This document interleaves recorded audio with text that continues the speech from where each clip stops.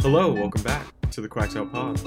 I'm Charlie, and I guess it's almost good afternoon to you, Reed, in New Orleans. How you doing? I'm doing good.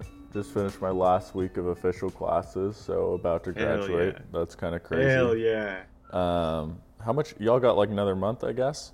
Don't talk to me about it. Okay. Yeah. Yeah. It'll be a little bit. Yeah. And the sun is yet to come out for more than a day at a time in Eugene. So, one of those sunny days, though, was the Oregon Spring game, which, of course, we will touch on. I kind of like some of these long gaps in our recordings sometimes because it gives us a chance to like build up a lot of stuff to talk about for one episode, so we don't end up going like so deep on one thing. So in this episode, we'll be talking about the spring game, obviously, but a whole lot more than that too. Honestly, probably more than half the episode, if I had to guess, will be about Dante Moore news, NIL news, recruiting news, guys visiting, guys transferring, coming in and out, and just some general discourse about these topics too. Obviously, it's a really important time to start wrapping your mind around NIL and the portal, and maybe you already have opinions on it. Maybe we'll confirm some of those opinions. Maybe we'll change some. I'm not sure. Am I missing anything? Yeah, no, I'm excited to get into it. This is kind of the first full cycle that, NIL's really been in place like this. So I think we're learning a lot of things just as the days go by, really. The market on all these deals is evolving, and the NCAA is trying to play catch up with some legislation that we'll get into as well. Yeah, catch up is definitely the right term for them. So yeah, surprisingly full amount of content on our doc for a May 6th college football episode, but let's get into it. A couple brief notes actually that I had before we get into all that stuff I just mentioned. The first thing, like, you don't need to go in Twitter Spaces anymore. I heard people are getting scammed, and like the guy is just blatant about it. And to be honest with you, man, I haven't really gone in Twitter Spaces since like the whole Lanning thing was hired. In my head, they kind of served their purpose for that, and it was great. And we did get like some nuggets of content out of that were actually important, surprisingly enough. But I think that ship has sailed for me. I don't know if you might feel differently. I'm still open to it. I can't spend all day in there like some people, although I would if I could. I'm crazy enough to do it, certainly, but I think I enjoy it from time to time, and enjoy hearing what like QB11 has to say when he's in there always, because he's a pretty valuable resource, and I respect it. I hope that, people who do like it can start to recreate this space and make it a little better. And a big thing too, I think, was part of what turned me off to it was it became like super censored for a while, and kind of was like some people get to talk, some people aren't really allowed in. And I think if that space is going to work well, I think it either has to be like dedicated to a few people hosting and other people just come up and ask questions, or it needs to be like a free-for-all. And also, if you're going to host, you got to have some kind of built up some respect like QB11 does. Otherwise you're just talking about that stuff and saying things that everyone else already knows, but whatever. Yeah. Hopefully for people who do enjoy the Twitter Spaces, it will recover and be better than it was before. Yeah. Yeah, that's all I got to say about that. Another super brief thing to mention, the Doug Brenner news. I don't know how many people are even aware of this, but there's a huge lawsuit, or originally it was a huge lawsuit, directed at the NCAA, the University of Oregon, Willie Taggart, and his former coach, his former strength coach, Odurinde. I don't know how to say his name. From former player Doug Brenner, he was seeking a lot of money, including $100 million from the NCAA and like $20 million from Taggart, and even more money from U of O.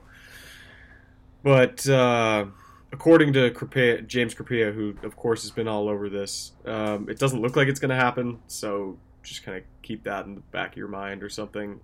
We should get a final ruling on money soon, but it looks like they're going to reach a settlement. His whole thing was like, oh, these workouts prevented me from going to the league, and apparently the jury is thinking like you weren't really going to the league in the first place. So I don't know. It's a pretty hairy case. Like, I feel bad for him, but I also feel bad for some of the people getting sued. So it's very complicated, and Yeah, I just wanted to mention it as a piece of news. yeah. We all, I think, I mean, anyone who's been around was around during that era of Oregon football, which I assume is most of us, remember those workouts, and they were pretty horrible. But I think, was Doug Brenner going to be a Hall of Famer without them? Probably not.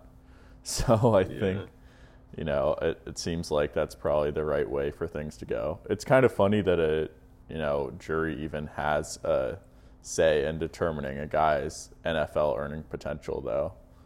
I know. I don't know exactly that's what I was how it thinking went, too. but it's a pretty funny situation there. Yeah. So I don't know. Crepea has a very long article about it with a lot of details if you're into that sort of thing. But for now, I think it's safe to say that that ship has kind of sailed. Okay. Let's get going into this news stuff. Some of this more important stuff. Transfer portal. Let's just dive in. If you don't like the transfer portal, if you think it's ruining college football, I mean, I'm not going to argue with you because it's your opinion, and I'm not here to tell you what to think, but at this point, it's something that you kind of just have to accept that is part of the sport, and it's going to be for the foreseeable future. We'll see what some of these regulations look like if they ever get in place or if the NCAA ever gets its act together. But, it is what it is. We saw Scoop David leave yesterday into the transfer portal, Damon David. Christian Williams also entered the transfer portal. He was, quote-unquote, away from the program, we were told after the spring game. He hadn't been a participant in spring ball at all. So it looks like he is departed. The other guy, by the way, who was in that same category of away from the team was punter Tom Snee, and we still don't know what the deal is with that. So, not a super big deal. But also our backup punter, Will Hutchinson, is also in the transfer portal. So maybe punter is a position to watch. I don't know, but I'm going to guess not. What do you think of this, man? What's the big deal? Do you have a take? I think that, the Damon David one hurts a lot. He had a ton of positive buzz around him when he stepped on campus, and then some injuries, and it just kind of never came together, and now he's heading off, and I think that one hurts because it's at a position of safety where we both need depth, and I think there was some optimism that, maybe things would click for Scoop and he would actually be a starter by midseason or a heavy contributor or something. And now we kind of lose probably the guy with the highest ceiling in that safety room, it felt like, long term. And so that's a big hit. I think a lot of people go to the fact that these guys are from the East Coast and the South, Scoop being from Baltimore. And some people are going to say, well, this is why you can't recruit those areas. I really don't agree with that personally. I mean, one, I think, especially in the South, there's a lot of really good football players who are you got to recruit the South. Who are a body type that doesn't exist on the West Coast. So unless you're going to absolutely dominate and kind of sweep the West Coast for defensive linemen, especially, then you should probably get some guys from the South too. That said, when you get them, you have to come with the awareness that this type of thing can happen, especially if someone comes in and doesn't fit into the rotation immediately, and that's okay. I mean, you look at, but you can't. You will trade having these transfers out for getting Brandon Dorless and keeping him this whole time. Absolutely. If you're going to take two and one of them leaves after 2 years and one of them turns into a 3-year starter for you, that is definitely worth it. Mm-hmm. In terms of Scoop, he's from Baltimore. He was good friends with Dante Thornton, and they kind of came out here together. I think that this is kind of, what happens with unlucky injuries too. I don't know what the basis of his decision was, but I think I have to wonder if he was healthy throughout his career and he was kind of jockeying for a starting spot right now, full on, or maybe had the lead for a starting spot if this goes differently, right? But I think, it's no secret that he came to Oregon to play football. That doesn't mean he doesn't like the state or university, but if you come to play football and because of injuries and whatever else you don't get to play football during your first 2 years, it makes sense that you get a little homesick and might want to transfer somewhere else or find another opportunity. So obviously, no hard feelings there, but it's a hit for Oregon safety room and kind of adds to the need to maybe pick someone else out of the portal. But I think that's what we're learning is just going to be the nature of the transfer portal. You're going to lose some guys, and you're also going to have a chance to pick some of that talent up with a guy who's a more immediate contributor, because in the past it would be, well, if you lose that safety, you're going to have to get a prep recruit and hope that in 2 years they develop quick, or maybe you hit on one that's really good immediately, but it's tough to get one with proven college production. And now,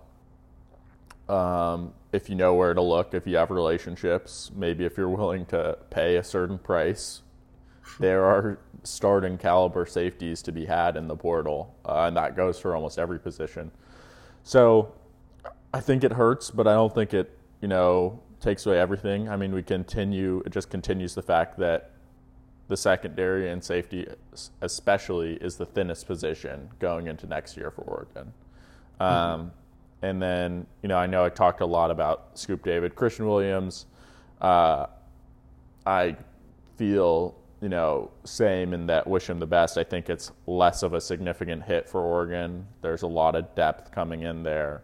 On the defensive line, including the 2 transfers from Nebraska, Casey Rogers, who was just added, and then Jordan Riley, who just posted a picture that made it look like he actually, is on track to come to Oregon after that was kind of up in the air for a little bit.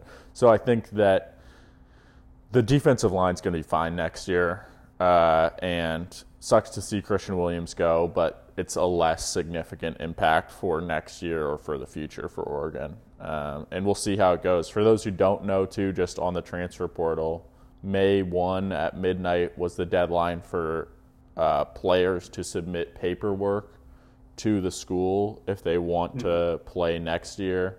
And the school had 48 hours to process that and make it public and enter them into the portal. So that's kind of why we saw a bunch of stuff trickle out over the past few days. But it also means that hopefully the big wave of transfers from Oregon, not that there was that big of a wave ever, but this is probably the most we're going to see. Maybe there'll be a couple others in fall camp, but especially for starting caliber guys who would be good enough and want to play someplace immediately, they would probably be in the portal already for next season. Mm-hmm.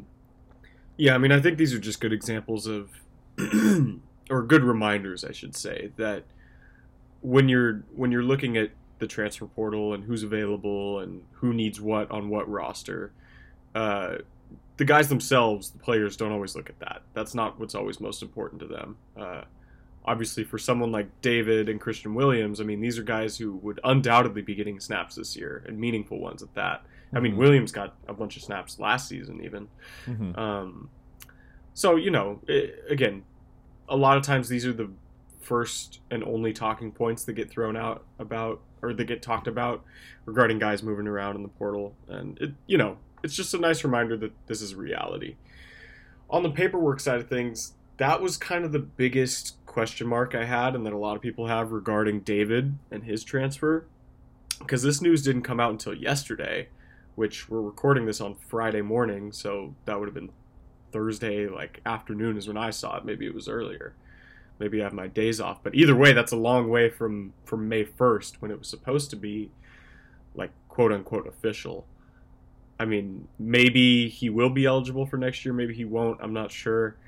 I mean, I think anyone who's been to a large university knows that paperwork doesn't always happen as quickly as it should. I mean, that pretty much goes for any bureaucracy in general. But I'm really interested in the guys we're bringing in. I definitely think that we're gaining more talent than we're losing across the board. It's tough to say that when you lose such important guys like David and Williams, but I'm really excited about some of these guys. I don't know how much like poking around you've done, but I wasn't watching a lot of film or anything because I'll leave that to people who know football better than me. But Marquise Irving is the first one I want to touch on, the running back from Minnesota. I was poking around depth charts and things like that, just kind of looking at his stats and stuff.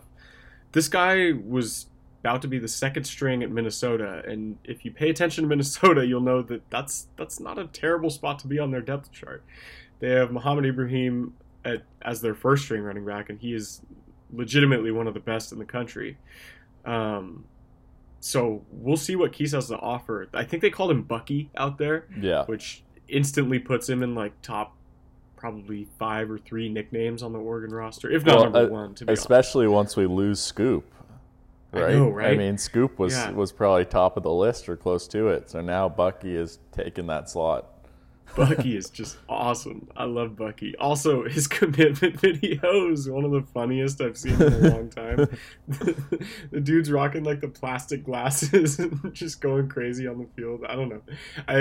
But it's still like they used the same format of like, oh, here's a highlight tape, except instead of highlights, it was just him like dancing around in autumn, it was really funny. Yeah.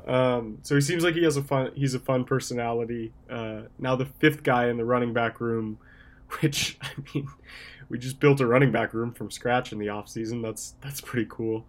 So yeah, I'm excited to see what he has to bring. And then Rogers is a guy who was a projected starter on the D line at Nebraska. And now that might not mean much to somebody who looks at Nebraska and says, well, they were a 3-9 team. Like, what's the big deal? Is this guy really worth it? And, I mean, obviously the connection to Coach Tony Tuioti is what got him here. Nebraska's former D-line coach, our current one. I don't know. I was looking at his PFF grades, and they seemed fine. He played really well in his last game against Iowa last season, which, I mean, if you know anything about Iowa, that should stand out to you a little bit. So I don't know if he cracks the 2 deep in my head, but and of course it was like right after I released my 2 deep article for defense, but of course apparently he's a pretty versatile guy who can play a lot of different positions, so I'm excited to have him on board if nothing else. Yeah, I definitely think I mean, we'll have to see exactly where all these guys slot into Lanning's defense, but I think that he's a 2 deep type of guy, I mean, and sometimes a 2 deep really means like 3 at some positions if guys like, if the coach likes to rotate especially, which obviously Lanning, did a bit of at Georgia.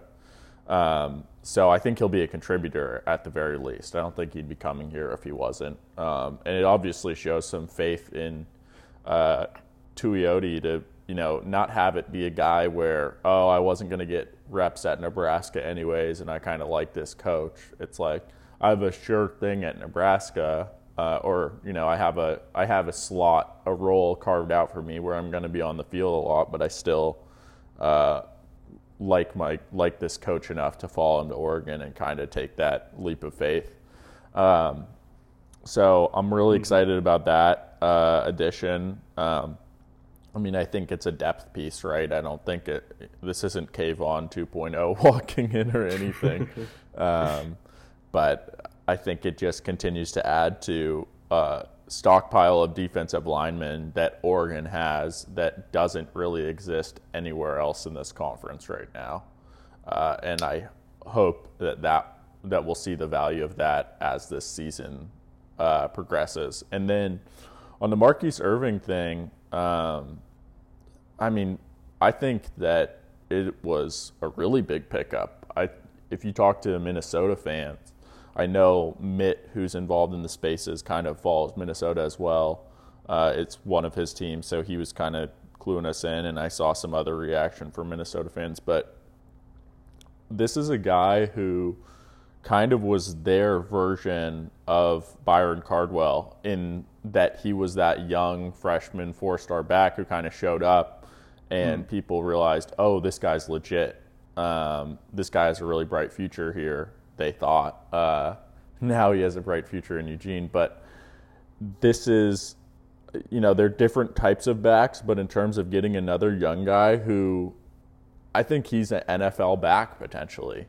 He's a 4-star, so that's what that means, is that you're a projected NFL guy. And in his first year, behind Ibrahim goes down early against Ohio State, I think, in their first game, which I, of course, remember scouting Ohio State for, yep, exactly. for the Oregon game. So that's I watched a lot of Minnesota, a lot of that Minnesota game at least. But then Irving kind of stepped into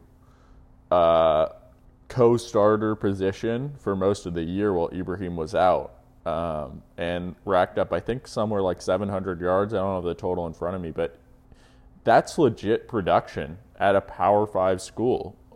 So this isn't just a flyer depth piece in the room. This is a guy who's going to carve out a significant role. And I think that it's a good spot to be because you could have had Jordan James there as a guy who you want to carve out a big role for this year if you get down to your fourth. But it's nice to have 4 guys, I think, who you really trust this year to carry the ball because, injuries can happen at running back like we saw last year. There were times where we got down to 3rd and 4th on our depth chart. Going into last year, Cardwell was 4.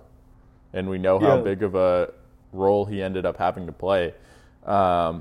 I think Irving he's a really big physical back, which is a nice compliment to this room. I think, QB described him kind of as someone who does a lot of work in that 20-yard range, who doesn't go down on first contact. I'm really excited to see what he adds to this room because, Cardwell feels like an all-around guy who's I think is going to be a star. I think we all feel that way. Dollars has shown to be really crafty and have some short speed especially, and I'm excited to see what he does. And Whittington seems like he runs hard as well and has some speed to break away at times too. So I think that 4 really good guys is a good place to be in. I think we would have been fine with 3, but I think 4 is probably a good number. And more than anything, I'm just really impressed by how this staff has adapted and totally reshaped the running back room, like you said. You lose Travis Dye, you lose Riddell to the NFL, and we were excited about a few guys, but this room was in need of some depth for sure. And they quickly gave this thing a makeover to the point that it's really strong. And, talking to some USC fans, they said they're kind of talking about their offense, and they're like, oh, well, we took Oregon's best player in Travis Dye. I think people don't realize that, from the Oregon perspective, I feel like, and I think most Oregon fans feel like, I'm not totally sure, I guess, but I feel like Oregon's running back room upgraded from last year. I think we're in a better spot than we were last year, honestly. Love Travis Dye, at least have in the past. Might take a few months off from that when the season starts, but I think that overall I'm more excited about this running back room than I was about last year's. Wow. More excited, sure. I don't know if I'm ready to say it's better. I think it's deeper. But, it's hard to replace 2, guaranteed starters like Riddell and Dye. I don't know. I'll have to think on that one a little more, actually. Real quick while you were talking, I browsed through Bucky Irving's PFF grades a little bit. They're pretty solid, man. he had really good, just a really good overall offensive grade, which is always nice to see. His pass blocking grades were pretty consistent. I guess he had one game against Illinois that's like a 16, which is not. I don't even know how that happens, but the rest of them are all pretty much in the 70s, which is great to see. And it looks like he can factor into the passing game too if he needs to. So again, there's no reason not to look at this and say it's a positive. I mean, I also want to throw. He went for. I'm just pulled up his stats. He went for 772 yards and 4 TDs as a true freshman from scrimmage. Like that. Those are real numbers. 5.3 rushing average. Yeah, I was just 167 snaps, so it's a pretty good average. I'm telling you, this is not. This is a legit pickup. Like those, we talk about. People always talk about 1,000-yard rushing mark. He was 300 yards away from that last year.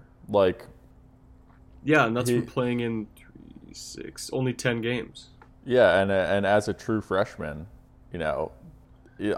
This is not just a depth piece. This is, like I said, a potential NFL back, which. I mean, CJ ended up getting an undrafted free agent thing. We'll see what happens with Travis. But as productive as those guys were, as we saw, they weren't surefire NFL guys. I mean, they weren't 4-stars like this and stuff. So that's kind of where I'm coming from. I think we'll see how it shakes out as well. And maybe I'm a little bit overhyped on these guys. But, it is legit talent and some production that is coming in as well. I also wouldn't sleep on Jordan James either. We haven't thrown his name out there a lot because he hasn't been in the program yet, like on campus. Again, that's a 4-star running back that Oregon flipped from Georgia. It was I want to say it was one of Lanning's first moves when he got here, or maybe it was right before the signing day. I don't remember. The point is, there's always somebody in fall camp that shoots up that you really think you have the position group set in stone, and then somebody just kind of jumps up and surprises you, and all of a sudden, oh, who's this guy who's taking all these snaps in games and stuff? So maybe that's him. You never know. All right, let's get to some more guys who are coming in. I guess that was an inadvertent transition to recruiting, but. Ducks get a big commitment and another big win over USC. Maybe we'll talk about that. In 2023, wideout Jurion Dickey. This guy's huge. He's 6'2", 210, and he's really fast as well. Apparently, the 210 number is obviously the one that sticks out to a lot of people. I mean, we know the Ducks have some length on the outside, but to balance that with being a tank is pretty rare. I don't remember exactly where he ranked in terms of receivers, but he was a high 4-star. What did this recruitment mean to you? I think, in terms of did it beat out USC? USC has a lot of wide receiver talent already in this class especially. But it meant a hell of a lot to Oregon, right? We've been talking on here about Casper and Dickey for a long time, that was the goal at wide receiver for this class.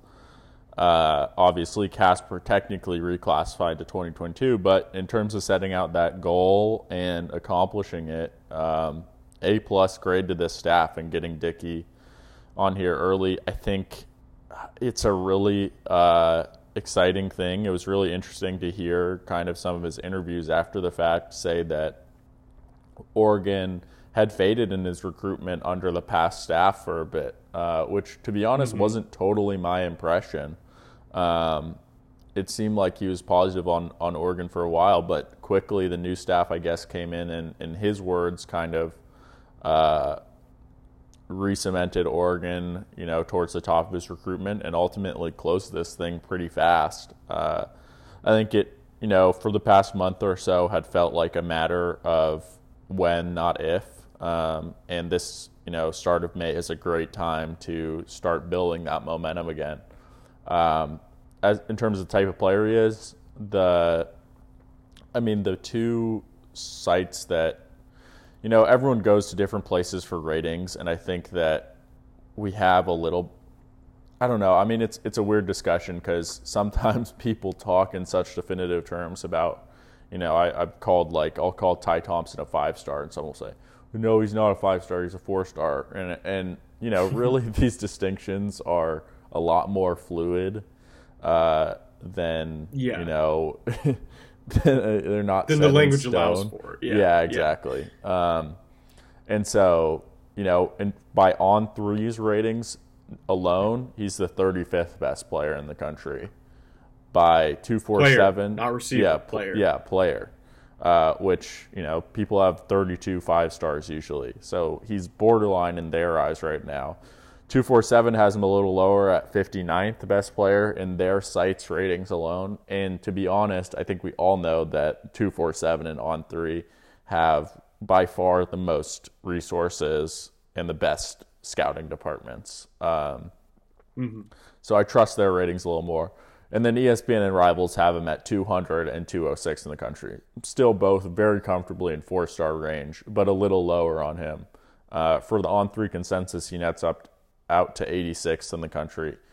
Anytime you get a top 100 guy, that is like another benchmark to me, or in that, range where it's like this guy is a big impact player, and a guy who can potentially pop into, a first or second round talent. It doesn't mean it will happen, but when you're in that range, that's what you look at. That's like around where Penne was. And not to say he's going to be Penne, right? But you know what I'm talking about. Style of oranges there. Yeah, right. But style of play, he's a bigger guy, which is interesting, right? I think Oregon's gotten a lot of long guys. Like the skinnies. He would not belong in the skinnies category. Jurion Dickey is certified not a skinny. I've seen some people compare him to like AJ Brown or Deebo Samuel, in that he's got a little bit of a bigger frame, and he's just muscular too, So his physical development is, and the power that he's able to generate from that is really good. And he's plenty fast, plenty mobile as well. I think it's just going to be interesting to see a different type of body join into this receiver room. The talent's there, I think we're going to have to see how it goes, right? But this is what I always thought was kind of the goal at receiver for the first two, was Casper and Dickey. And so to land these two, I think is exactly where you want to be as a program, really. Mm-hmm. Just a reminder, Casper reclassified to 2022, so he'll be here a year early. Dickey has not done that yet, so he technically becomes the third 2023 guy. Although, again, there's that Casper caveat.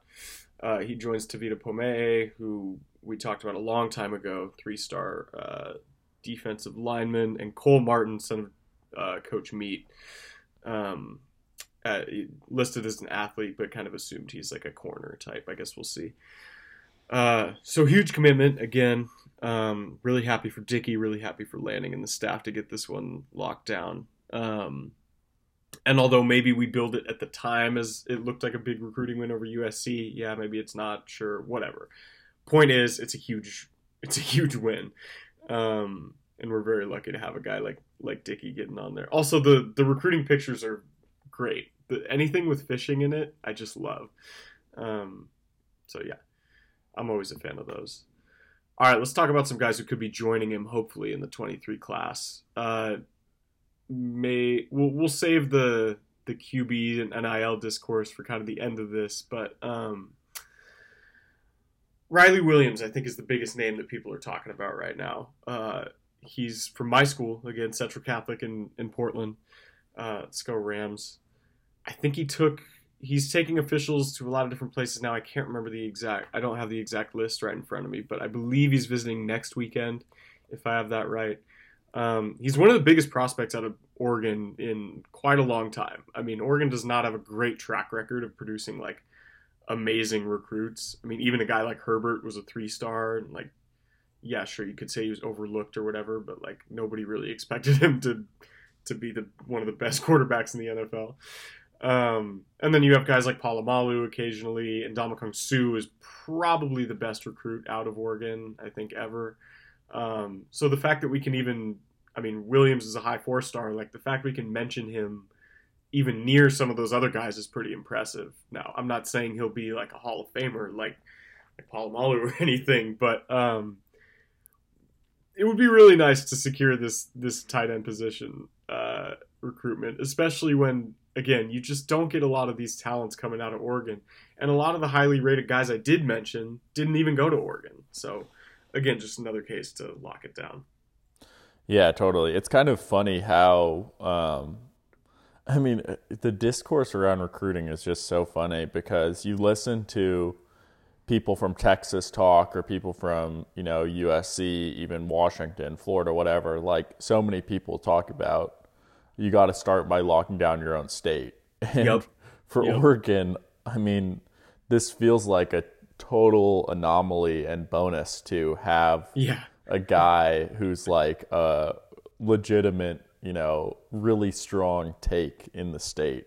I mean, we've had some who were, targets, but not having a guy who's like, this is top of our board for this position, or first or second for our board for this position nationally, and he's in our backyard, basically doesn't happen for Oregon, it feels like. And so, yeah, I mean, you got to capitalize on it when it does, and it seems like Oregon's in a good position to do that, right? I mean, let this thing take its time. I certainly don't begrudge anyone the process of, taking your visits, getting flown out to places, touring facilities and all that. Do it, but ultimately it seems like Oregon does have the inside track here.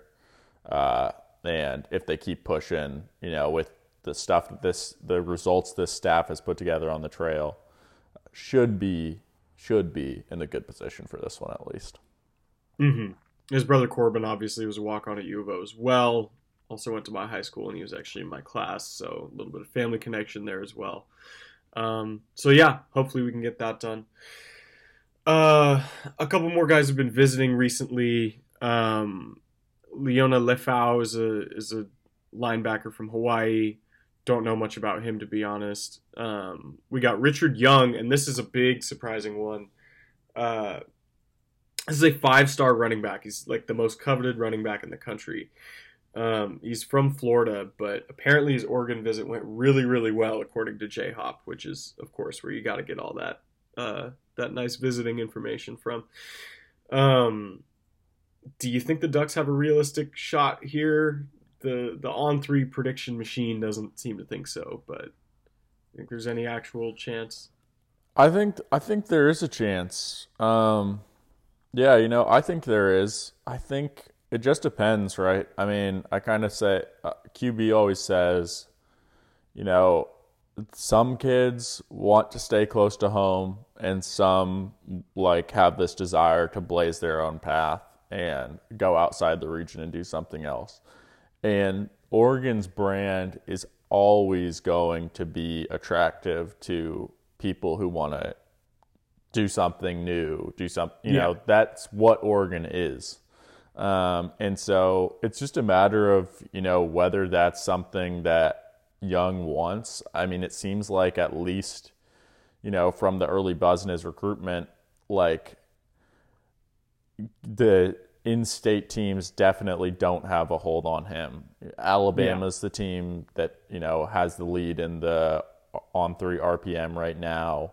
A pretty big one, but not, a completely overwhelming one. Crazier things have happened, and it's still early enough in this recruitment. So I say, why not? We'll see what happens, right? And I mean, this kind of pivots into the NIL discussion. I mean, this is a 5-star running back, right? This is the number 1 running back, according to the On3 consensus in the country. So, am I saying this is likely? No. But there's a chance to get in play here if you assemble a good class around him. I know he's talked about, and something J-Hob mentioned was him wanting to be the only running back in his class. And I think that adding a guy like Marquise Irving really allows you to only take one in 2023. And so kind of puts you in a good position in this recruitment potentially, or at least kind of checks that box. And like I said, with NIL, we'll see what factor that plays for him, right? That's the nature of recruiting. I know we're going to get into it a little more later, but, yes, NIL has changed things and made things a bit more overt. But, ultimately, I think, a lot of the players who have come off the board as 5 stars, whether it be to Oregon or elsewhere over the past 10 plus years of recruiting and even further back than that, have gotten some money to go to the school that they chose. I think that's safe to say. It's not a new development. Yeah. So that's the deal. And I think, Oregon is doing a good job of sorting through that stuff right now. I think it's a discussion regularly. And Oregon's been, relatively cautious on throwing out big sums of money. If Oregon wanted to, I feel confident saying Oregon could have gotten Nico and matched for $8 million. If Phil Knight said, we just want this quarterback, let's do it, we'll pay the price, I have $8 million and I'll throw it around, Oregon would have had him if the prices were even, it seemed like. And I'm not going to say that for every recruit, because I think, money matters, but relationships still matter too. But I think that was a scenario where looked like Oregon was in the lead and Tennessee offered something big. And Oregon was, decided that they were willing to say, hey, the price is too high sometimes. We can't just get in all-out bidding wars. We got to be smart. But at the same time... When we're talking about that, we're talking about the first big example of using it. The first big example of taking a risk on somebody with NIL. It's important to remember that. There will be more of these examples throughout history. It's yet to be seen if it'll reach $8 million because the risk is just so high with these guys.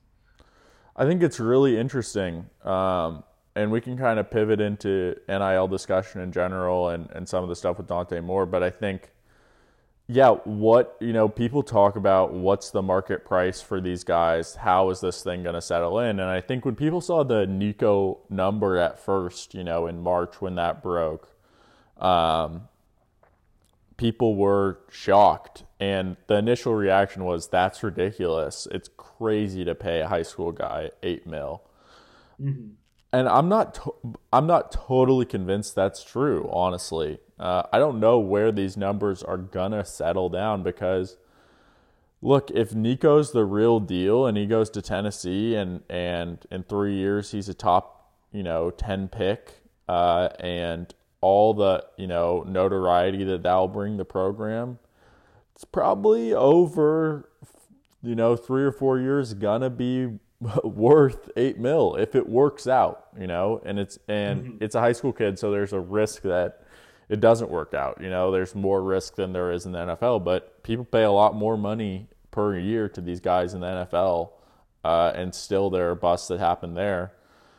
And with quarterback, I think the big thing is not only is it the most important position in the sport on the field, but these guys have a huge role as class builders in recruiting. And that's the thing. What would help with Richard Young? Probably getting a commitment from Dante Moore would help. That's why they had them on campus at the same time, right? Yep. So and apparently they hit it off too while they were on campus. And look at the momentum that Tennessee has, kind of built, in part by paying more for other guys, but also I think just getting that guy in Nico and saying, hey, look, we're going to be pretty good with this guy. You at least have your quarterback. You have something to join now. That's attractive to other players, and these guys know each other, and quarterbacks always have a big sphere of influence.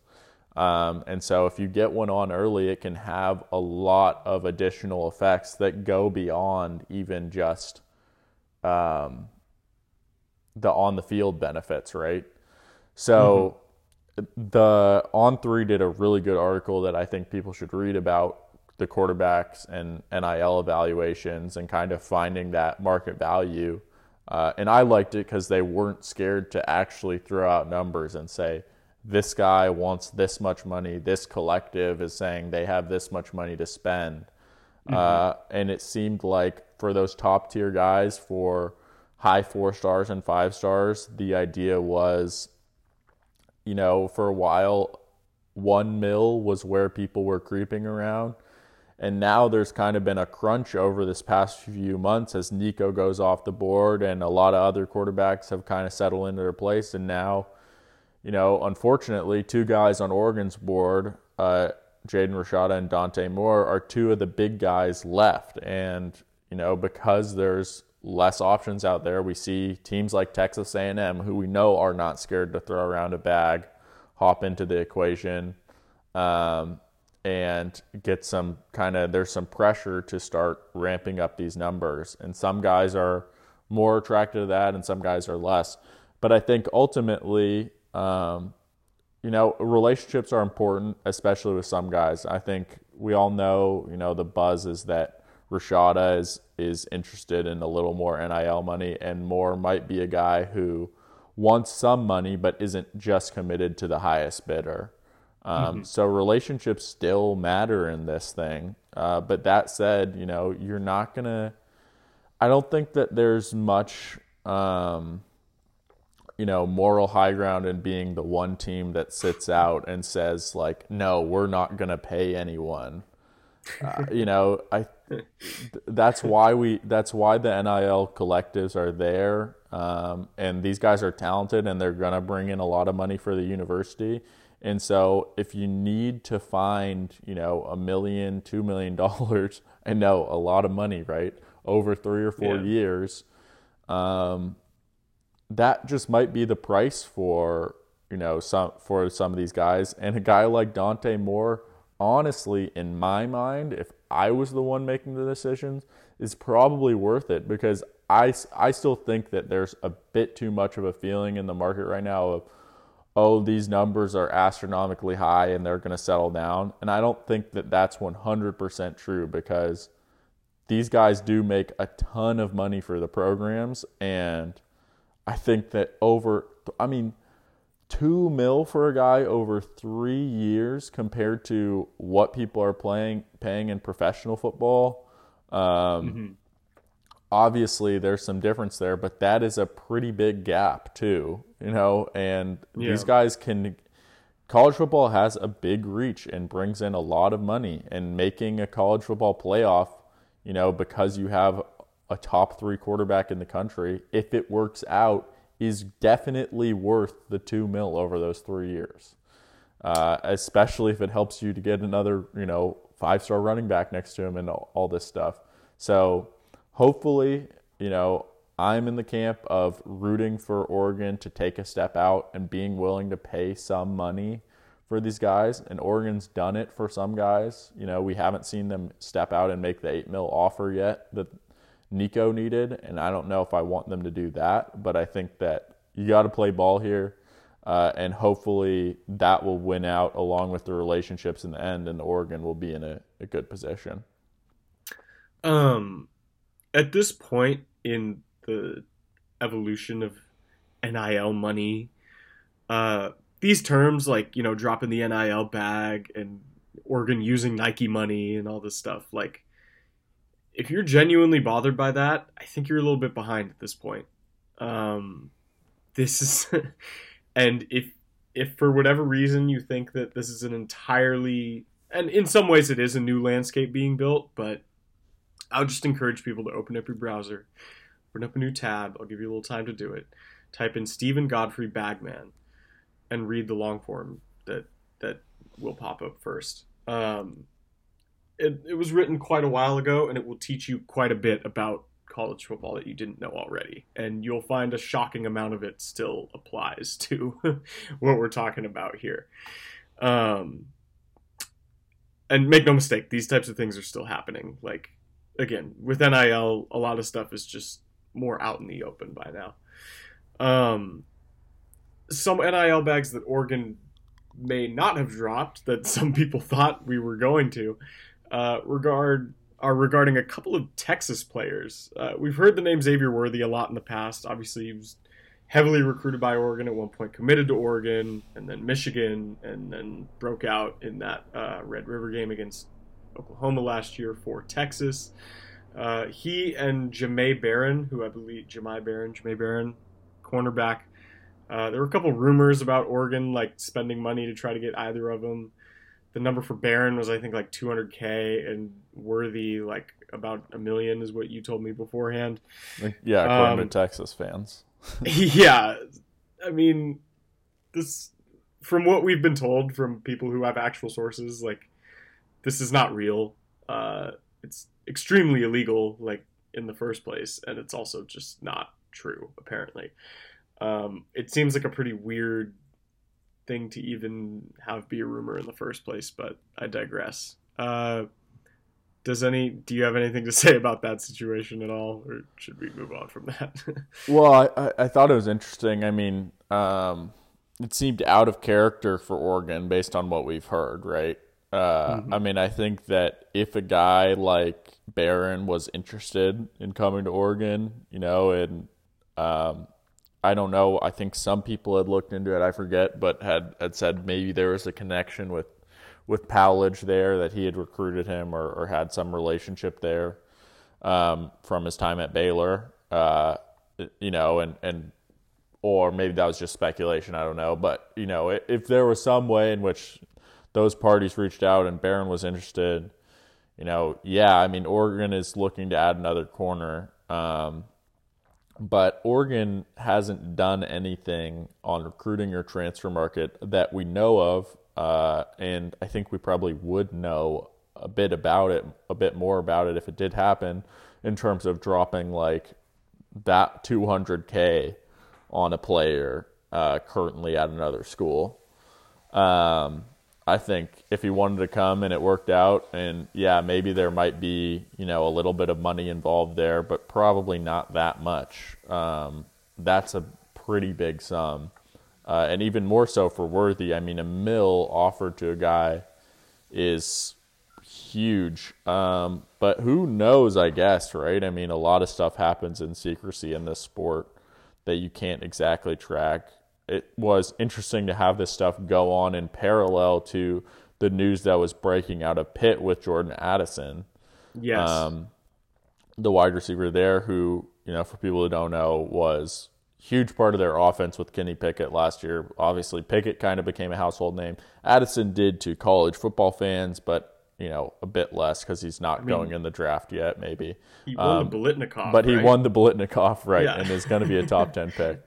I mean, he is a household name. I just never know exactly how much that makes it out to people who maybe only follow the Pac-12 or whatever.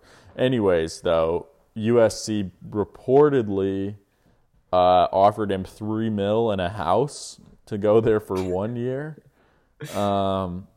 And I don't know what to believe. I mean, with USC, that's basically what they did for Lincoln Riley. In terms of boosters coming together, obviously the value of the house and the value of the money were a lot bigger. Scale's a little different. Yeah. Scale is different, but it seems a little more believable because we've seen USC boosters act in this fashion very publicly already, poaching someone from another school with a large sum of money for their services and a nice home. And so, but who knows, really? I mean, the big thing was that he was at Pitt, like during, and Narduzzi apparently called Lincoln Riley and confronted him about tampering. That was the big word that came out. I know USC fans were very upset because they were like, oh, it's only tampering when we do it. And that's, I mean, I get the complaint, and a lot of shady stuff does happen in this sport, but this was a little bit of another level from anything we have seen Yeah. in terms of an It's offer essentially of this size being reported for a guy that we didn't know was in the portal yet. And maybe it's just about things getting leaked the wrong way and other people having things covered up better than USC did. But it is a little bit of another progression in this whole NIL thing, I guess I would say. it's going to become, and I guess it's already become, the textbook example of tampering in the transfer portal era. We'll see how many more high-profile examples we get. Obviously, the NCAA, we mentioned a little bit earlier, is trying to create legislation about this. We already have some things like the deadline, and well, actually, that's pretty much it. It's just the deadline, which did play into this as well. I mean, some people thought he wasn't in before the deadline, and then it turns out, again, paperwork takes time to do. So I think it'll be really interesting what happens. I was also, another point has been brought up to me. I'm not sure if I buy this one as much, but it is an interesting point in saying that if you're Jordan Addison and, you're just getting sick of going to Pitt for whatever reason, and you look around the country at your options, I mean, USC is going to be pretty high on that list regardless, right? So maybe it was something where he reached out first. I don't know. Maybe it is tampering, but yeah, in kind of the public knowledge sphere, it looks like this will be our tampering example. Yeah, exactly. I mean, Caleb Williams there, obviously, and I think they have some sort of relationship. I forget what the specifics of that were, but some history. They're from the same place or something. Yeah. Yeah, I think they're both from DC. From DC, yeah. So now, importantly, this isn't done yet. Nothing is signed. He's in the portal, but now people, I mean, like we said, this best receiver in the country last year, and he's still, going to be a junior, and probably going to be a top 10 pick or something, So now the idea is, or the speculation is Bama going to come in and ramp this up as a bidding war, or is anyone else going to get involved before he makes any decision, because he just entered the portal, so he can't sign anything yet that binds him to USC. So that's the question. And I think on this too, it's a good time to talk about kind of what the NCAA is trying to do recently, which is there's been a bunch of reports about the NCAA kind of rushing through these sanctions on NIL and trying to play catch up, like we said in the intro. And interestingly, part of them has been that they want to enforce them retroactively, which of course means, for things that have already happened before the sanctions were in place. I think from my understanding, the spirit of these is that they want to crack down on deals that are struck before a player has signed anything with the university.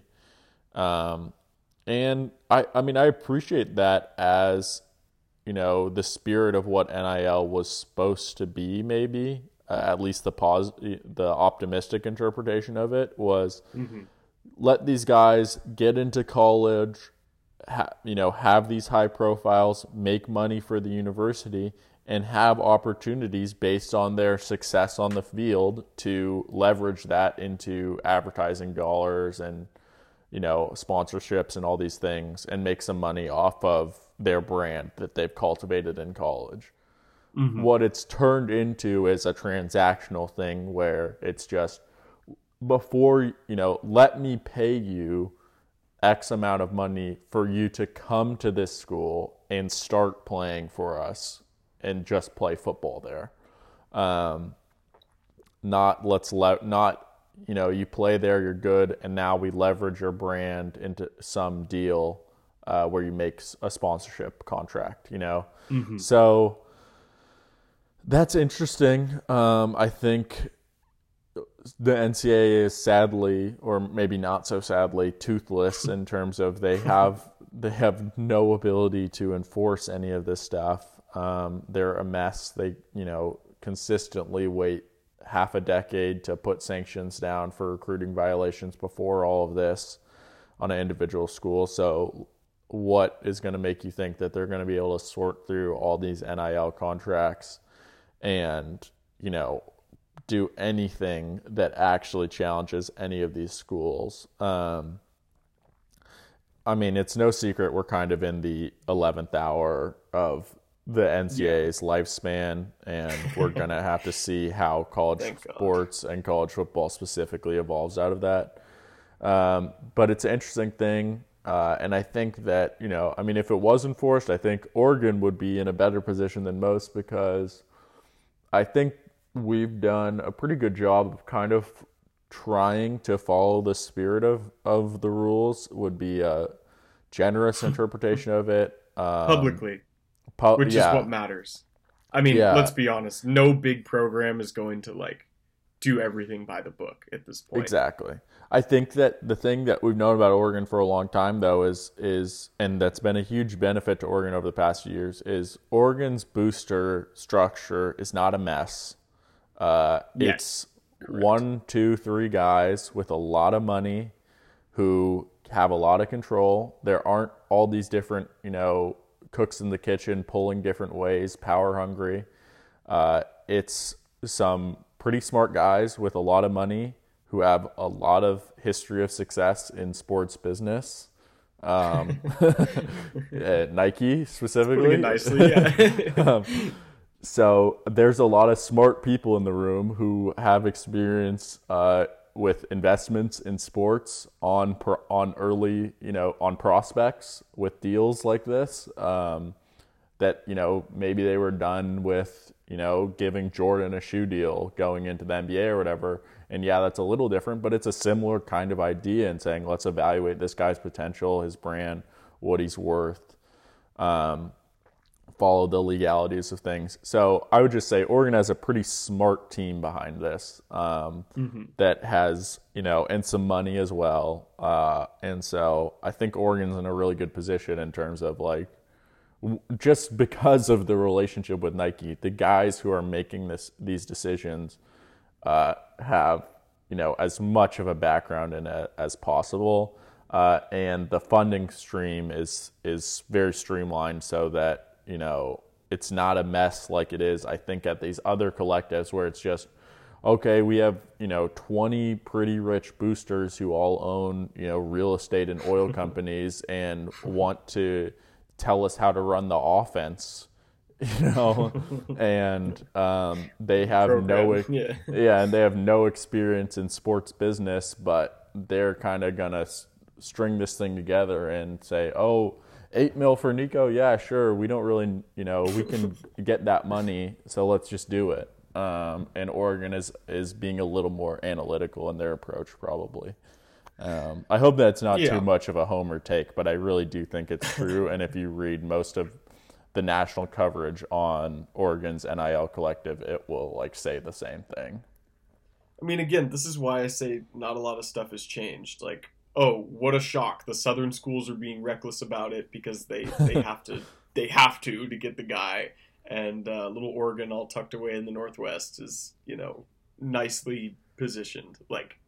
This is the same thing we were talking about when guys were supposedly not getting paid before NIL, which that's true. I have a couple quick points about this. The first one, obviously, just you touched on this a little bit, but the NCAA it's such a joke at this point. They have very little power, and I think Emmert retiring after botching Kansas's name when they won the basketball title, while they were under investigation and have been for a number of years, that's kind of the chef's kiss, perfect indication of what the NCAA has been under Emmert. Not necessarily all his fault, but we're not behind the veil. We're not behind the curtain, so it's tough to ever know. I did learn he was a Husky, though. I wasn't aware of that beforehand. So, yeah, screw him, I guess. We'll see who the new NCAA president is. This could very well, in kind of a who's the next Pac-12 commissioner? Oh, it's Kliavkoff. We're gonna have to feel this person out. We're gonna have to see what they actually do. Excuse me. But it's going to be, if the NCAA doesn't start becoming a forward-thinking organization now, it's going to die. Yeah. Oh, excuse me. Pollen's catching up. That's all I really have to say about this. Yeah, totally. All right, I think we probably should get into some actual spring game talk. The last thing we should mention is just what are Oregon's transfer targets going forward. We're going to learn more about that. But positions of need, cornerback and safety, obviously, would be helpful. An offensive tackle would be nice. We'll talk about a bit of the offensive line's struggles in the spring game, I guess you could say, in a second here. And then maybe a wide receiver. I don't know if that's necessary, but, some could be if it's the right fit. I mean, the rumor is Ricky Pearsall, the ASU star wide receiver. Apparently, pretty much all of ASU's wide receiver room and roster, for that matter, is just getting cleaned out in the transfer portal for obvious reasons. I mean, that program's a disaster. You see they just picked up Emory Jones from Florida. Oh, really? Oh, I did see that. Yeah, that's hilarious. Yeah, pretty funny.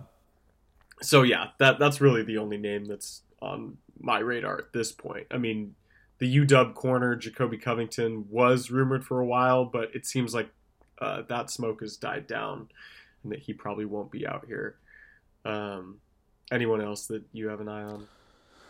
Yeah, not really. I mean, with wide receiver, I think if it was Xavier Worthy, I could have gotten pretty excited about it. But I don't know if we just need a body to add a body. We'll see how it works out. And, of course, follow along on Scoop Duck to see those updates. All right, you want to do spring game discourse for 30 minutes here or so? Yeah, let's do it. We're over an hour in, and we haven't talked about the spring game, but it's our podcast. We can do what we want. All right, biggest takeaways from this game. I'm thinking of two big main ones, and then add in what you want. DJ Johnson, best player at the spring game. Wasn't particularly close in my opinion. Tallied up 4 sacks and 7 tackles, and he was just kind of a beast wherever he was. Lanning had really good things to say about him after the game. Called him like all Pac-12 potential and like potentially one of the best in the country at his position. I don't know if I'm ready to go that far for somebody who was playing tight end last year, but I mean, good for DJ at the very least, and I hope he can keep up that kind of production. 4 sacks, 5 tackles for loss in this game. Like, he was all over the place. And then quarterback is the obvious one that we were always going to look at from this game. Bo Nix, 8 of 15, 230 yards, 3 touchdowns. Had that long pass to Seven McGee, obviously. Did get sacked, quote-unquote sacked, 4 times. And then Thompson, 12 for 27 with 2 picks. Bo just had the 1 pick. I forgot that. Ty had 168 and 1 touchdown with a long of 49. He was only sacked once. So I think kind of the consensus is that Bo played better, which kind of aligns with what we already it aligns with our inclinations already about what this quarterback room would look like. But I think it's safe to say for now that Bo is QB1 heading into the summer off season. Yeah, I think this game cemented a lot of those things for me. I mean, you'd gotten to see a little more spring practice and stuff. Well, infinitely more than I had or than most people listening had.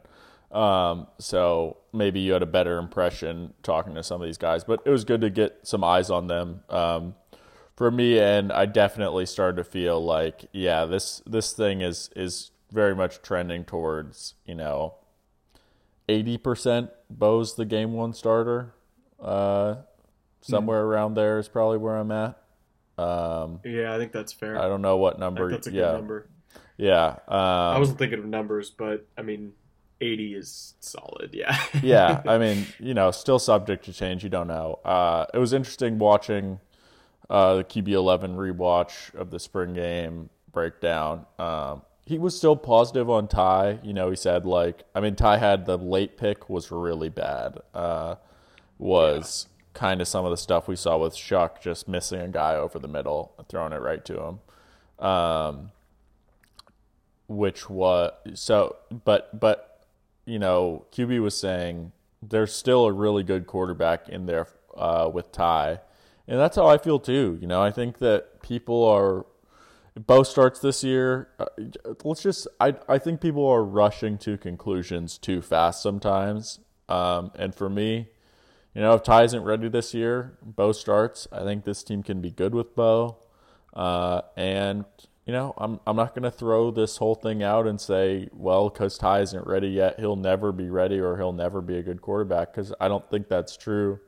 I think he's got some stuff to still work on, and hopefully it continues to click, and maybe that happens, in fall camp. Maybe that happens next spring. Maybe it happens the spring after that, or, maybe it doesn't happen and it doesn't work out, but I don't think we know that yet based on him just throwing, a couple picks on a few Saturdays ago. There's now. A lot more that goes into a big decision like that.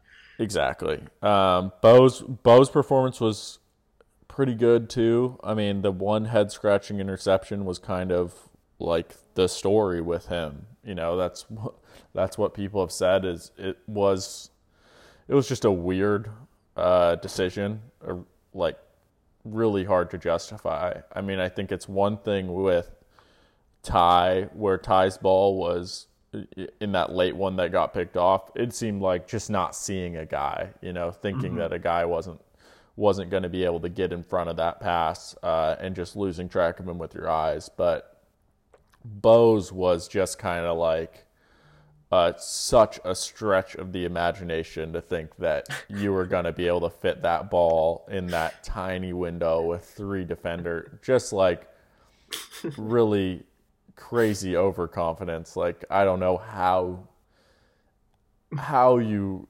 looked at that and saw that going well.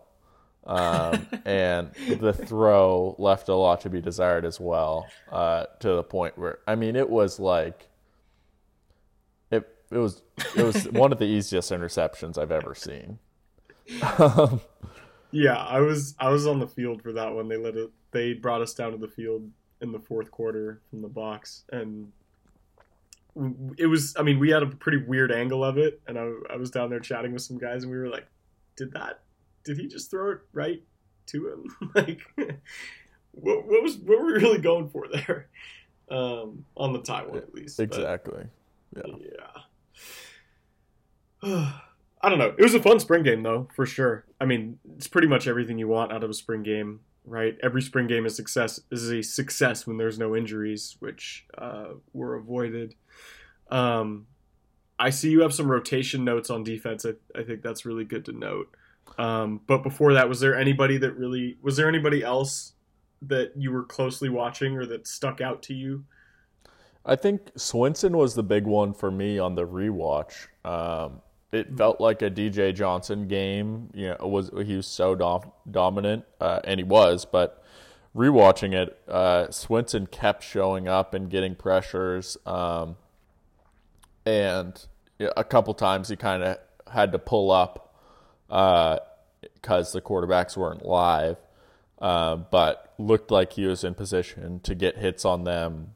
And the type of hits really that, coming from the side, from the blind side sometimes, but just kind of in a position where, you had a chance to knock a guy in a way that, forces a turnover, whether that's a strip sack or whether it's, getting the hit on the guy as he's throwing and the ball's kind of wobbling up there and you have a chance to get a pick. Like, they felt like very disruptive plays and potential turnover causers where he was in the backfield pretty regularly.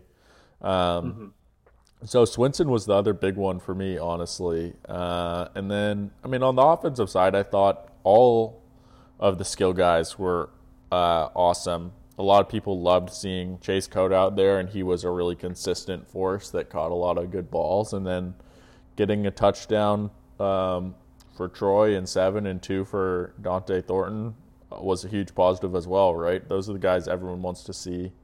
And I thought the dynamic of this receiver room was really fun.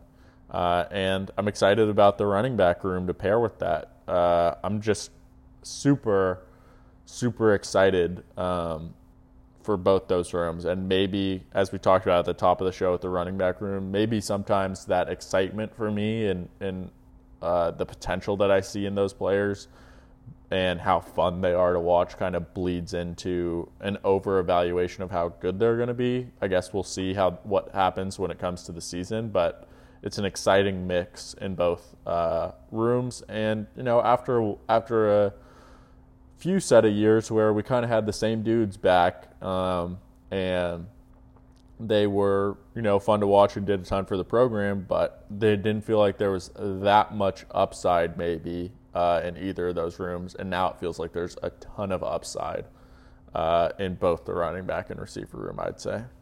I mean, on paper, this is easily the best receiver room we've ever had. I think it's safe to say that by now. Also, the most fun interviews I've ever had in one position group. We had Seven out there. He was great. Noah Whittington was great. Dante Thornton is hilarious, bro.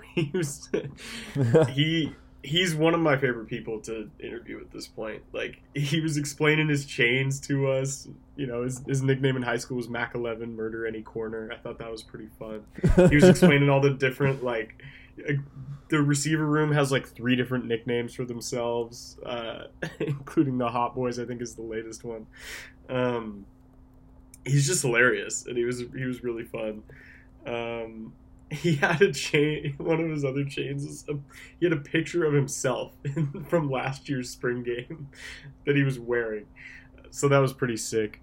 But yeah, I'm really excited about the direction of these rooms. Obviously, with Seven being a full-time receiver now too, that just gives us even more speed. So I think another guy who stood out was Chase Cota.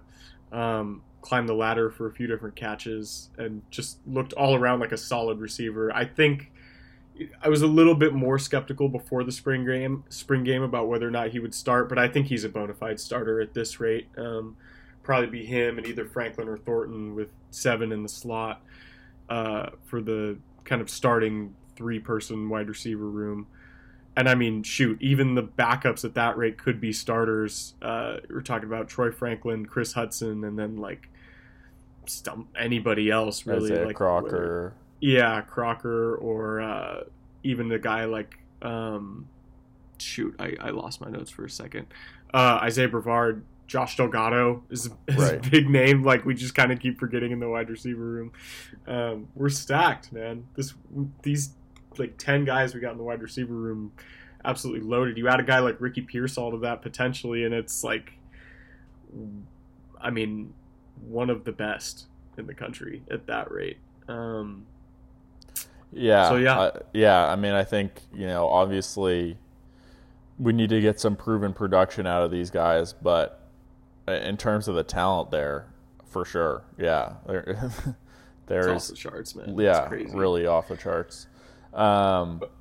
Some of the worrying things on offense, I would say, the tight ends didn't really show up as much as I wanted them to. There are some worrying drops, I felt like, both from Ferguson and Monteval. I'm not going to freak out about it, but I think there was a excitement that this would be a really good tight end room, and that we didn't really see that during the spring game is all I would say. And then the offensive line struggled. I think I would say, pump the brakes on worrying that much. This is kind of how things go in spring camp usually. Offensive line struggle to get to gel together usually in the spring. And then especially when it's mixed into how they did it on the Saturday that they played, not last Saturday, but was, to have it be half starters and half bench guys, sometimes even walk-ons for the offensive lines that were out there. And it was pretty clear that, DJ Johnson was more than happy to take advantage of those matchups and cause some havoc. But I think ultimately Oregon still has a pretty good 5, 6, 7 that they can go out there with. If if Oregon could get a really elite, nice lockdown left tackle, or not lockdown, but sturdy piece there, I guess. Yeah. Consistent guy. Yeah. That would be a big help, but, I don't know. I'm less concerned about the O-line than I am about tight ends, for example. Yeah. That's not to say it's not a question mark, but I could potentially see the tight end, like, mid-season next year, I could potentially see myself saying, like, oh, man, the tight end room, really fell off from what our expectations were. I don't feel like I don't have that same concern about offensive line, so we'll see what happens there. Yeah, I agree. I mean, I think Bass and Forsyth on the are especially, like, and Walk, really. I mean, even though we know the deal with Walk being, having being a little smaller frame and shorter arms, because he wasn't a scholarship guy initially, but I mean, he's damn good and consistent ultimately, especially in the Pac-12. Yeah. And I think getting some consistent tackle play is the only kind of worry, but I think he'll be good enough. But at least you have those three in the middle that you can lean on pretty solidly, I think. Yeah. Maybe some other position groups we've been talking about. Obviously, the secondary is kind of where you start in terms of, do we have concerns here? You noted some rotations in those spots, but overall, I would point to my Scoop Duck story on the two deep. I gave my best shot at what the two deep will look like based on the spring game, based on what I saw in spring, and just based on experience that each guy has at each position. Jared Denny did one for the offense as well, so go check those out. Obviously, you can disregard the Damon David part that I put in there about him. He was on the fringe, if not solidly a backup in the two deep, which is, again, a terrible person to lose considering the lack of depth we have there. But what are some things you noticed about each of those guys, corners and safeties? And maybe I should have you give your best shot at a safeties two deep. Yeah. It is a little grim back there, to be honest with you. I'm a little bit worried about that. I felt really good about the front seven. Look, I mean, there were a lot of young guys playing in the spring game who did not really look like they belonged on a college football field, at least not this fall, at least not starting against Georgia, or playing snaps against Georgia, I think is safe to say. So, mind you, there are guys who still aren't here yet, too. Yeah. Which we have to keep in perspective. Tucker, Terrell, and why am I forgetting? Trajan Williams are all like DBs who will be here but aren't yet. So. Mm-hmm. And all those guys are definitely good. Not maybe. I mean, in general, if a guy arrives as a prep in the fall, probably should not be depending on him for major rotational snaps. Yeah. And I mean, the position is called safety. For like, you want some experience back there. Right. So anyway, so my shot, I mean, so the good news, Christian Gonzalez looked good, right? Yes. Mostly stayed away from him, in part because Dante Thornton was running free on whoever else was guarding him.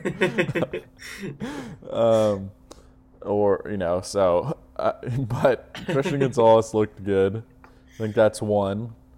Triquez Bridges had the pick six. He's a playmaker. Mm-hmm. I always like to bring up that he holds the high school record for interceptions in Alabama. That's pretty impressive to me. And he's got some, just the way he moves at safety, his size, is a different level of talent than we've had there in a pretty long time, I feel like.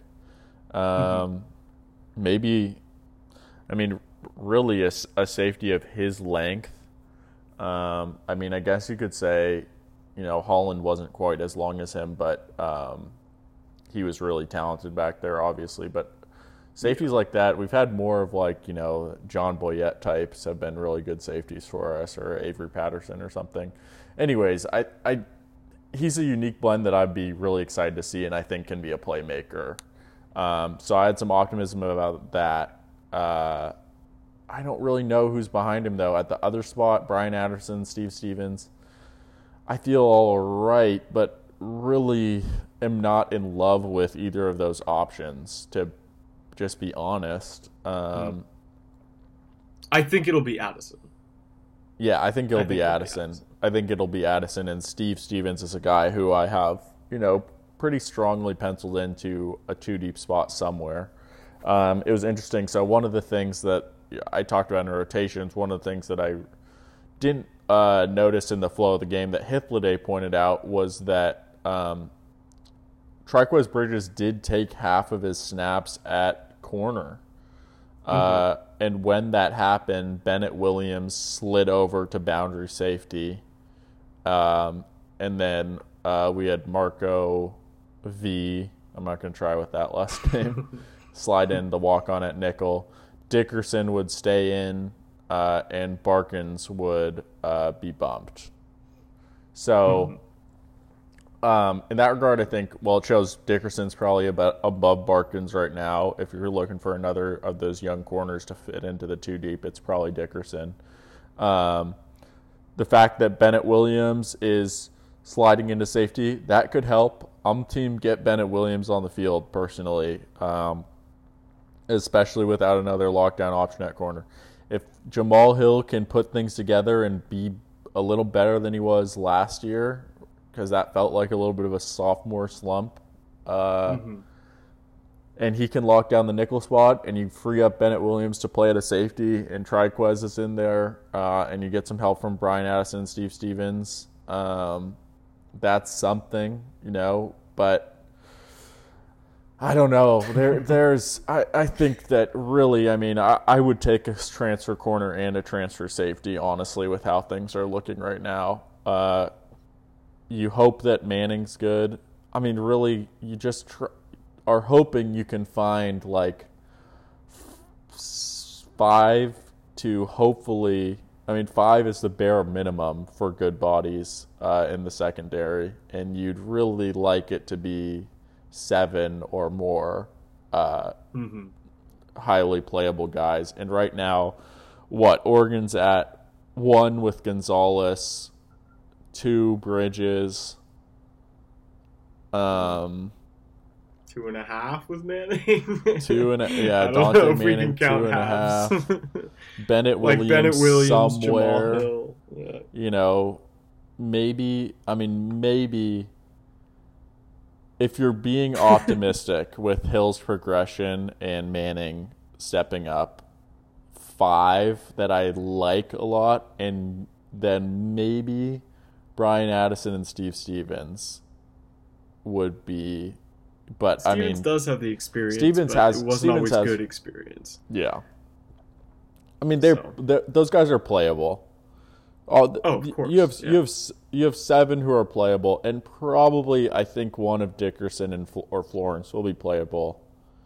And you'll probably, Florence looked. Absolutely no shade, no shade towards Jaleel Florence, but Dante Thornton absolutely torched him, and Thornton is a very good wide receiver, but did not look ready to step on a field and start or play heavy rotation minutes. That looked like you're minus 10 points probably if you're playing him. Part of the problem here too is that we're framing all our thinking in terms of Georgia, and we did this last offseason with Ohio State. And guess what? That's what we should be doing, because those are the programs we would like to be on the level of.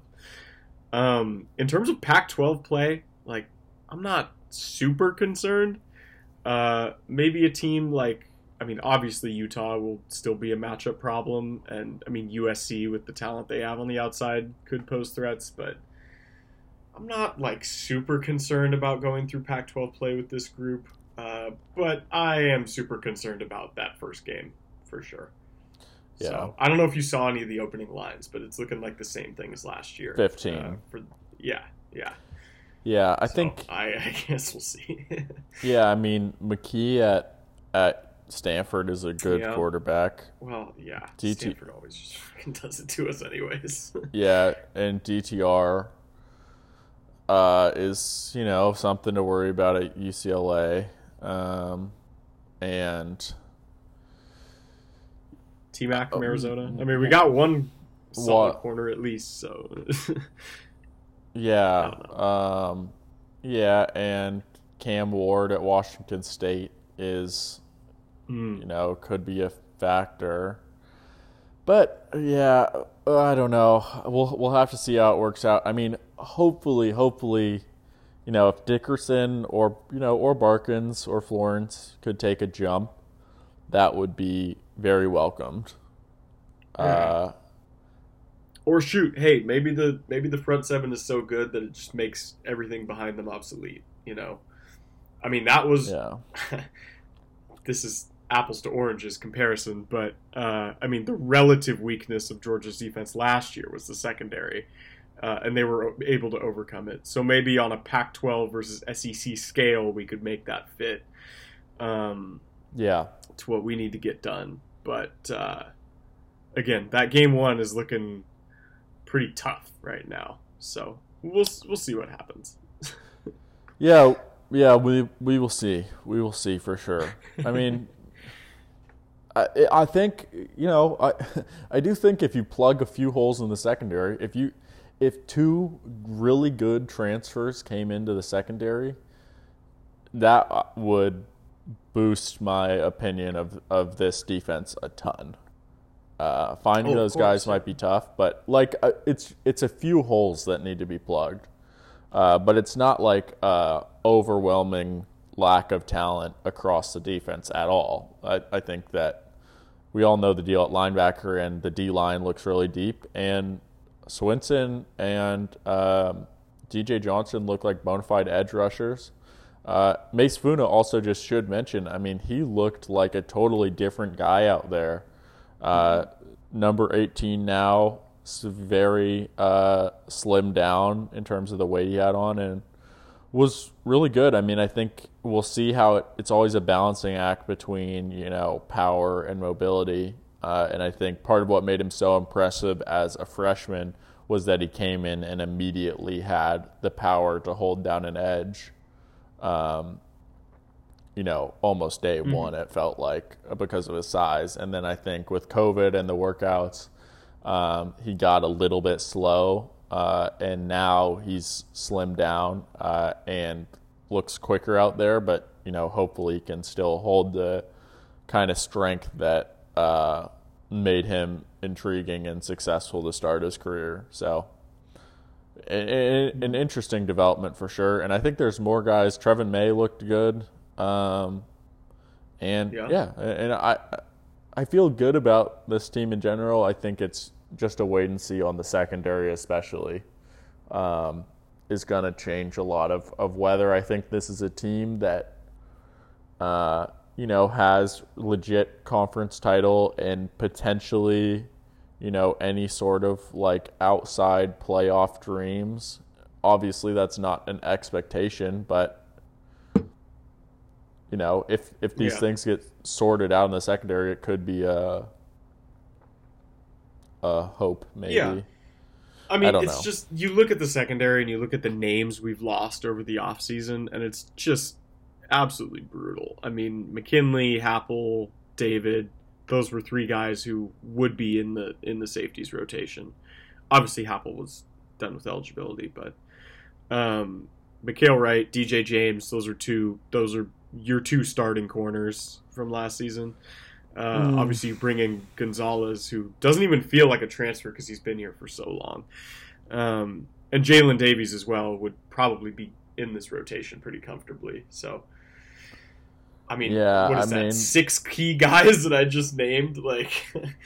Yeah, and we all know this. We all know the story. I mean, with I don't know. I mean, yeah, with Oregon, obviously, I don't think we've had recorded since the draft, but I mean, kind of I mean, Kayvon was the only guy who got drafted, right? Uh, Yeah, and yeah, and Canzano actually had a good article about this. Like, I don't know what kind of advice some of these guys are getting, but usually it's from stakeholders, which is not the people you always want to be taking advice from. Uh, so I think a couple of them could have benefited from maybe sticking around, especially a guy like, I mean, Verone, who, yeah, sure, he gets to go to Miami and he gets paid millions of dollars to do it, but, or probably not even millions actually yet. Uh, but I mean, some of these cogs, you plug them back into this roster, and it's looking real, real mean. So it's yeah, I kind of a mean, we tough talk spot. about like, could if only we had one good safety and one good corner transfer. I would also just take Verone and McHale Yep, back. That would pretty much that'd do be it. nice. Yeah, Um, McHale especially though, I think I feel the worst about. Like he uh, yeah. feels like he really should have stayed. You know, I mean, Hmm. absolutely wish him the best, of course. No, nothing there, but I mean, Verona, I at least feel like, even though he wasn't drafted, it seems like he has a good chance to carve something out for him in Miami, and he gets to reunite with Javon Hmm. there, and so I'm excited for that. But Mikhail is a little more. I don't know, if he's gonna fit in somewhere. I mean, Devin Williams too. This receiver room is fine, thankfully, but he was a guy who, I mean, the big thing on him is I think he could have upped his stock more than anyone. Maybe, Yeah, I think Verone put a yeah. lot of good things on tape and was drafted where he was, or was signed where he was, but. And I don't know how much it would have changed maybe with a year back, although it would have been awesome to have him back and maybe could have offered him some NIL money to have him back. I don't know what they would have done, but I don't know. Yeah, It's tough. It's a yeah, tough pill to swallow for sure. yeah, for sure. Um, all right, man. Any other roster notes? I don't. I think we pretty much covered all the spots at this rate, Yeah, I like we think usually do. I think we went through it all. Hopefully, Yeah, our NIL discussion wasn't too bloated, but it's kind of the talk of what's going on right now. So I thought it was worth it's a crazy mentioning. time to be. Yeah, you can see the 30 for 30 clips like being rolled out based on every few days worth of news, which is not something you can always say, especially again about college football in May. So it's an interesting time to be a fan. It's a super interesting time to be an Oregon fan. And thank you for being a fan of this podcast. Yeah. Yes, indeed. Yeah, it's been a while since we've called for it, but feel free to leave a 5-star review or something if you want to. Share it with people. We haven't really Yeah, done man. much promoting, but you know, That's not we'll really our be, style, but yeah, we we won't offer you NIL money for it, but you are welcome to distribute this podcast. So yeah, thanks for listening, and unless you got anything else, Reed, um, I think we can get out of here. yeah, all good. We'll just leave it as usual. Go Ducks. Go Ducks.